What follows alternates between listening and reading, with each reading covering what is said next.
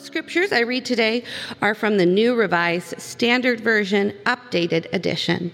The first scripture, it comes from Isaiah chapters 2, verses 1 through 5. The word that Isaiah, son of Amos, saw concerning Judah and Jerusalem. In the days to come, the mountain of the Lord's house shall be established as the highest of mountains, and shall be raised above the hills. All nations shall stream to it. Many people shall come and say, "Come, let us go up to the mountain of the Lord, the house of the God of Jacob, that he may teach us his ways, and that we may walk in his paths. For out of Zion shall go forth instruction, and the word of the Lord from Jerusalem. He shall judge between the nations, and shall arbitrate for many peoples. They shall beat their swords into plowshares, and their spears into pruning hooks. Nation shall not lift up sword against nation, neither shall they learn war anymore. O house of Jacob, come. Let us walk in the light of the Lord." Today's second scripture is Matthew 24, 36 through 44. Please stand as you are able for the reading of the gospel.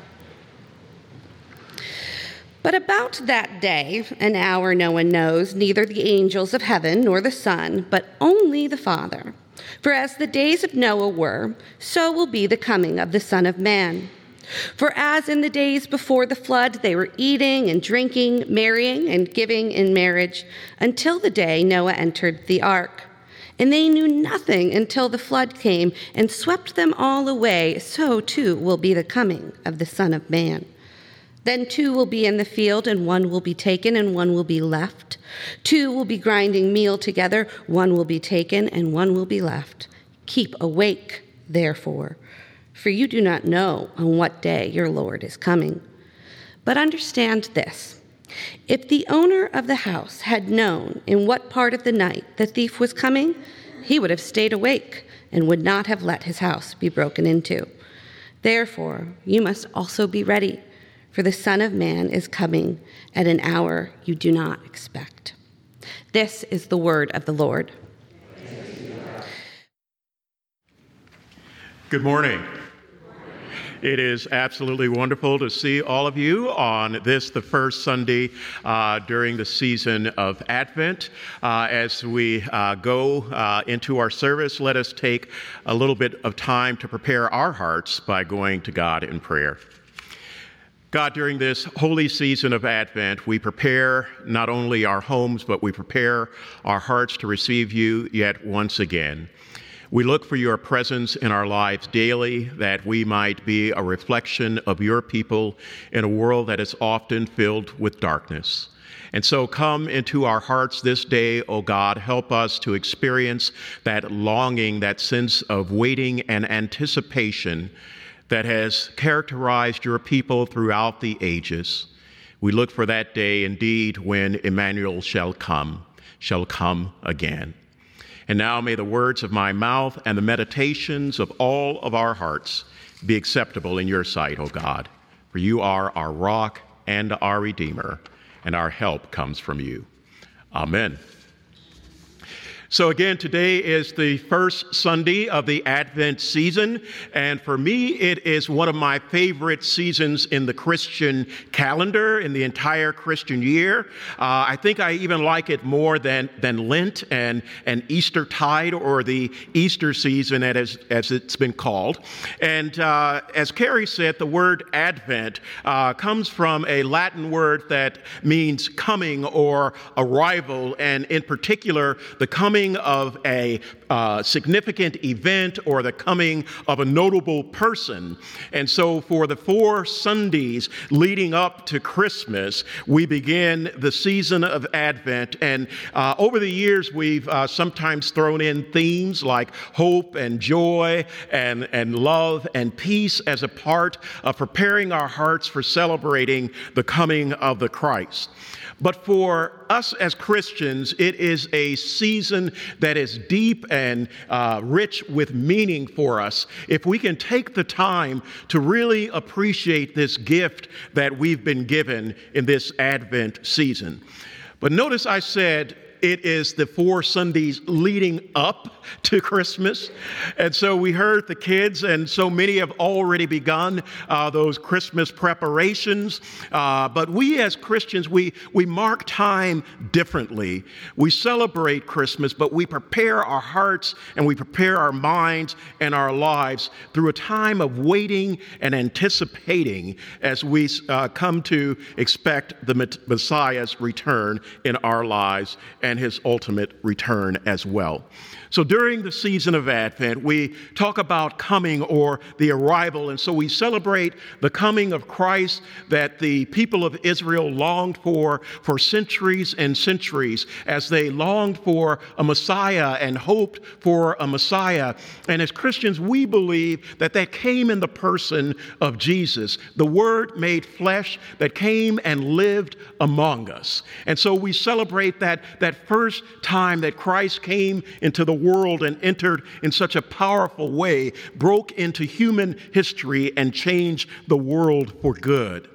And then during the season of Advent, we honor the Christ who enters into our lives, because the words that we use for Advent, both the Latin word and the Greek word, have also a sense of presence. And Pastor Carey talked about this sense of already and not yet.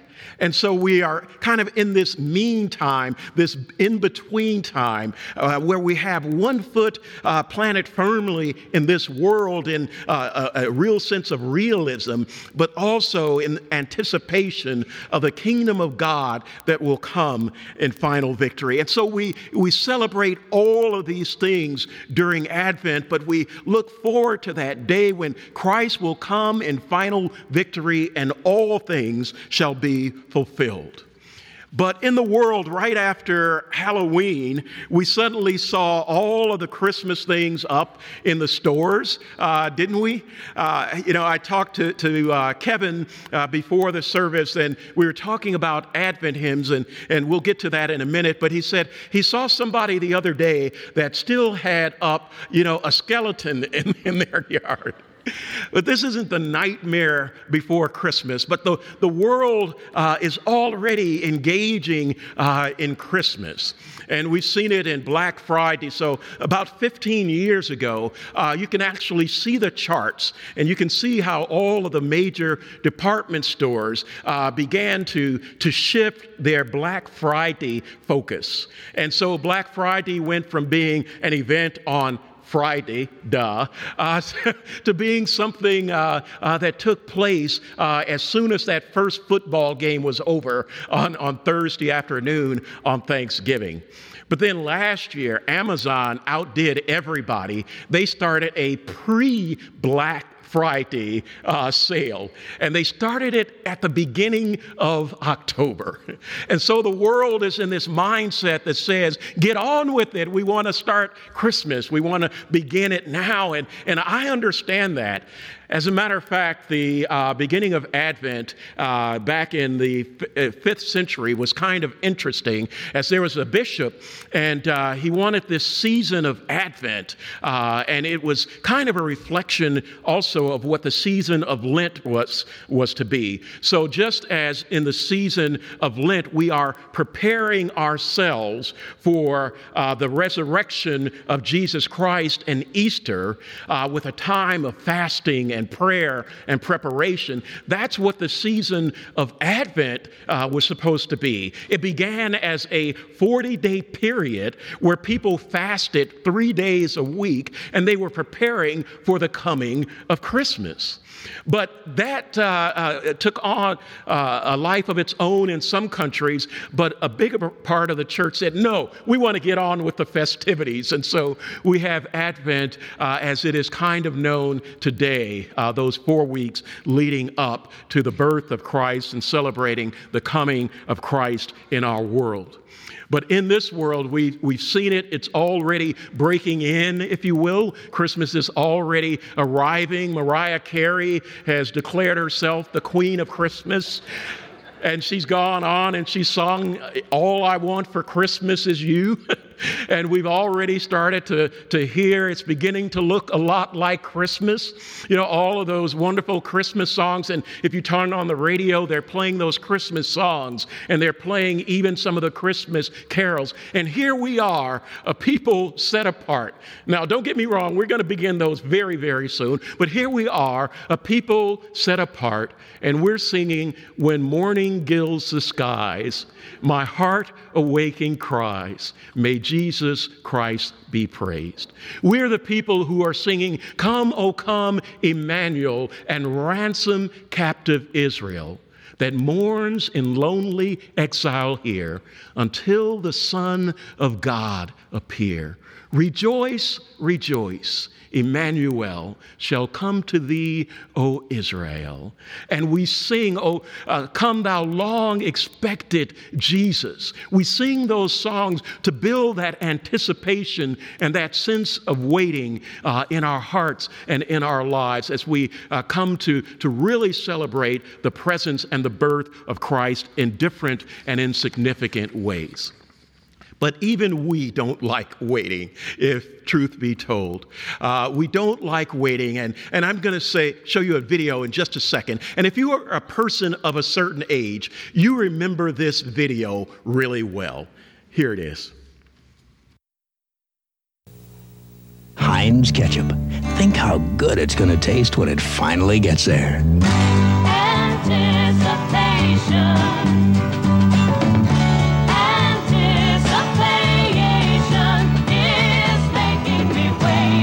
It's slow good. It's keeping me waiting. Thick, rich-tasting Heinz ketchup. It's slow good. I absolutely love it. And when we showed that video earlier this morning, Melinda Kesky said, every time I hear the word anticipation, that song pops into my head.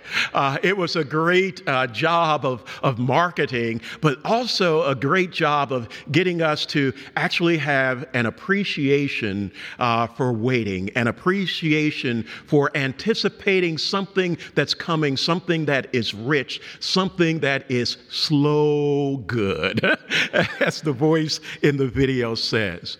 But we wait and we anticipate and we lift it up as a virtue, not waiting in a passive kind of way, but waiting in a different way, waiting for Christ to enter into our world in a powerful way, but also we are a people who engage the world in different ways than those who do not know the Christ. We don't like waiting. We are part of the microwave generation. We are part of the squeeze bottle generation. Now, Carrie swears that if you hit that bottle on the 57, that the ketchup will come faster. But we want it now. We are people oftentimes who are impatient. In our scripture reading this morning from the prophet Isaiah, a book that was written over a period of decades, Isaiah shares this beautiful and inspiring vision, not just of the world as it is, or even of the world as it should be, but of the world as it shall be. Of the world as it shall be. Isaiah speaks about the world as one who is a realist and realizes all of the problems in the world and all of the challenges that the people of Israel faced in their day. But he said, the people have forsaken the ways of justice and righteousness. Everyone loves bribes and runs after gifts. They do not defend the orphan, and the widow's cause does not come before them. This is not the world as it should be, and it's not the way of the world as it shall be. Isaiah gives us yet another vision, a powerful vision, and it is a vision that is of the world that can be unfolding before us if we have eyes to see, if we are people who are willing to put themselves and to subject themselves under God's leading, if we are willing to be instructed by God, to follow the instructions of God in our daily lives. We read in the New Testament that Jesus read from that same scroll of the prophet Isaiah, and he opened it up to the place where it is written, "The Spirit of the Lord is upon me, because he has anointed me to bring good news to the poor. He has sent me to proclaim release to the captives, recovery of sight to the blind, to set at liberty those who are oppressed, and to proclaim the year of the Lord's favor." But in our text today, Isaiah speaks of the world as it should be, of the world as it shall be, and he speaks of the days to come. He gives us a vision of a world where nations will be streaming to God, nations and peoples, and they seek to be taught God's teaching and to walk in God's path when God shall judge between the nations and shall arbitrate between many peoples. It is a time, he says, when nations and people shall beat their swords into plowshares and their spears into pruning hooks. Nation shall not lift up sword against nation, neither shall they learn war anymore. It is a powerful metaphor for turning those instruments of death and violence and destruction into instruments of peace and development to bring about human flourishing and life, beating their swords into plowshares and their spears into pruning hooks. A time when nation shall not lift up sword against nation, neither shall they learn war anymore. Outside of the United Nations in New York, in the garden, there is a striking sculpture, and it's a structure of a powerful looking man. And in his right hand, he's holding high a sledgehammer, ready to strike a blow. And then in his left hand, as you see it, there is a sword, and the sword is already being bent. He has already begun the work of beating this sword into a plowshare. And that sculpture, "Let us beat swords into plowshares," is based on this very text from the prophet Isaiah in the 2nd chapter. It is a powerful image and metaphor that has impacted our world. It has changed the way that some view what the world can become and what the world is supposed to be. One of the amazing things I think about that sculpture is that it was donated by the USSR. Remember last week we had the globe, and maybe it was donated by the USSR, but we had that globe for our children's message. But it was the Soviet Union that donated that sculpture to the United Nations. But what's maybe even more significant is that it was donated during the time of the Cold War. Interestingly, I started looking up swords into plowshares and discovered that when Richard Nixon was sworn into office, each time that he was sworn in on a Bible, and that Bible was open to Isaiah chapter 2, the very same text that we had read for us today. When Anwar Sadat and Menachem Begin and Jimmy Carter signed their peace accords in the late 1970s, each of them in their remarks cited this passage from Isaiah, that they shall beat their swords into plowshares and their spears into pruning hooks. Nation shall not lift up sword against nation, neither shall they go to war anymore. Again and again we hear that message. And it's begun to change our world, maybe in ways that we don't even realize. You know, my first march that I ever participated in, a March for Justice, was not the March on Washington. I was much too young for that. That was 1963. But the first march that I participated in was a march in Washington, D.C., when I was a seminary student. And we were marching to bring an end to the apartheid regime in South Africa. It seems like a strange thing, but many of us seminary students and people from all across the country had come to learn about apartheid and the evils of apartheid. We had heard the words of people like Desmond Tutu, and we had heard the words of other religious leaders that day who were calling for an end to apartheid. And so we went out and we began to march, and it was an amazing thing that happened during that time period and during those days, because a Republican-led Senate changed its views and they changed the way that we engage with the nation of South Africa. And people began to divest their funds, and they said that they didn't want to profit from the suffering and the pain of others.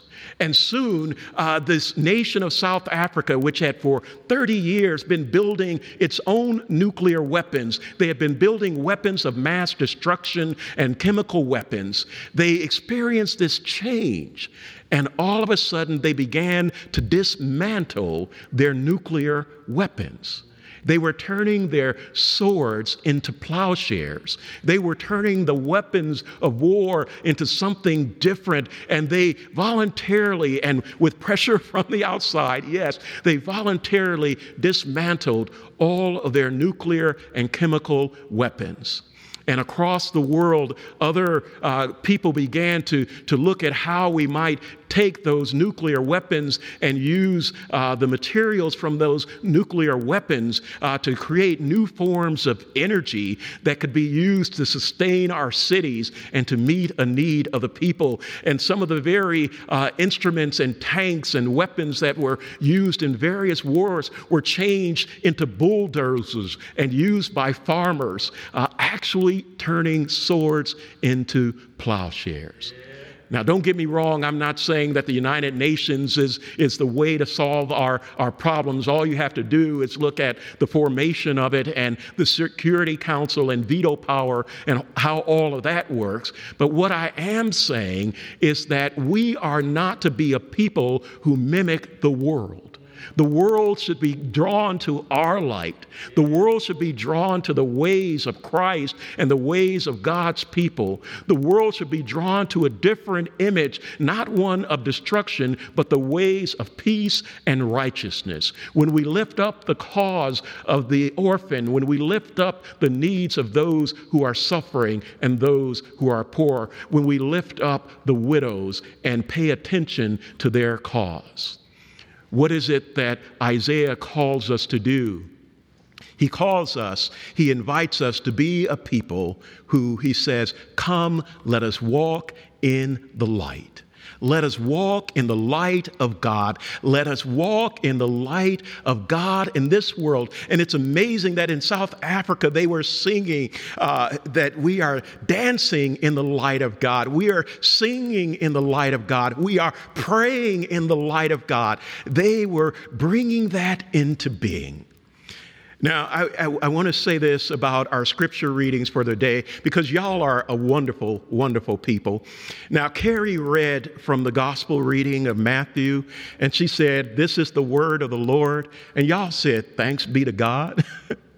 That's not the most promising of texts, to put it mildly, because the followers of Jesus had been listening to Jesus talking about the coming of the Son of Man, and he had been talking about tribulation and pain and suffering and the destruction of the temple, and he talked about the return of the coming of the Son of Man, and they began to ask him, when will this be? When will these things unfold? But Jesus gives a wonderful answer. And I know a lot of people get caught up in the rapture theology and things like that. But Jesus gives us a wonderful answer in this gospel. He says, no one knows. No one knows. Not even the angels, not even the Son of Man, only the Father in heaven knows. So what are we called to do? We are called to continue to walk in the light. We are called to be a people who are prepared, who are waiting and anticipating, a people who are ready to serve their God and to serve the people of this world, to bring light into darkness. In the very next chapter, Jesus tells us that we are to be good stewards of our resources. And then he gives this amazing parable. He says, when the Son of Man comes in his glory, he will separate the sheep from the goats. And he describes this world and those who will inherit the kingdom as being those who when they saw someone who was hungry, gave them something to eat. When they saw someone who was thirsty, they gave them something to drink. When they saw someone who was a stranger, they invited them in. When they saw someone without clothes, they clothed them. When they saw someone who was sick, they visited them. Then he took care of them. And when they saw someone in prison, they went and visited them. And then Jesus said something that is absolutely amazing. He said, as you did it to the least of these, my brothers, you did it unto me. We experience Christ in the face of the hungry and the thirsting and the alien and those who are striving for justice in our world. We experience the face and see the face of Christ entering into our world through them. And so we don't simply wait and anticipate as if nothing important is going on. We get about the business of serving God and making a difference in our world. We walk in the light of God, and we carry that light with us. And the people of God said, Amen.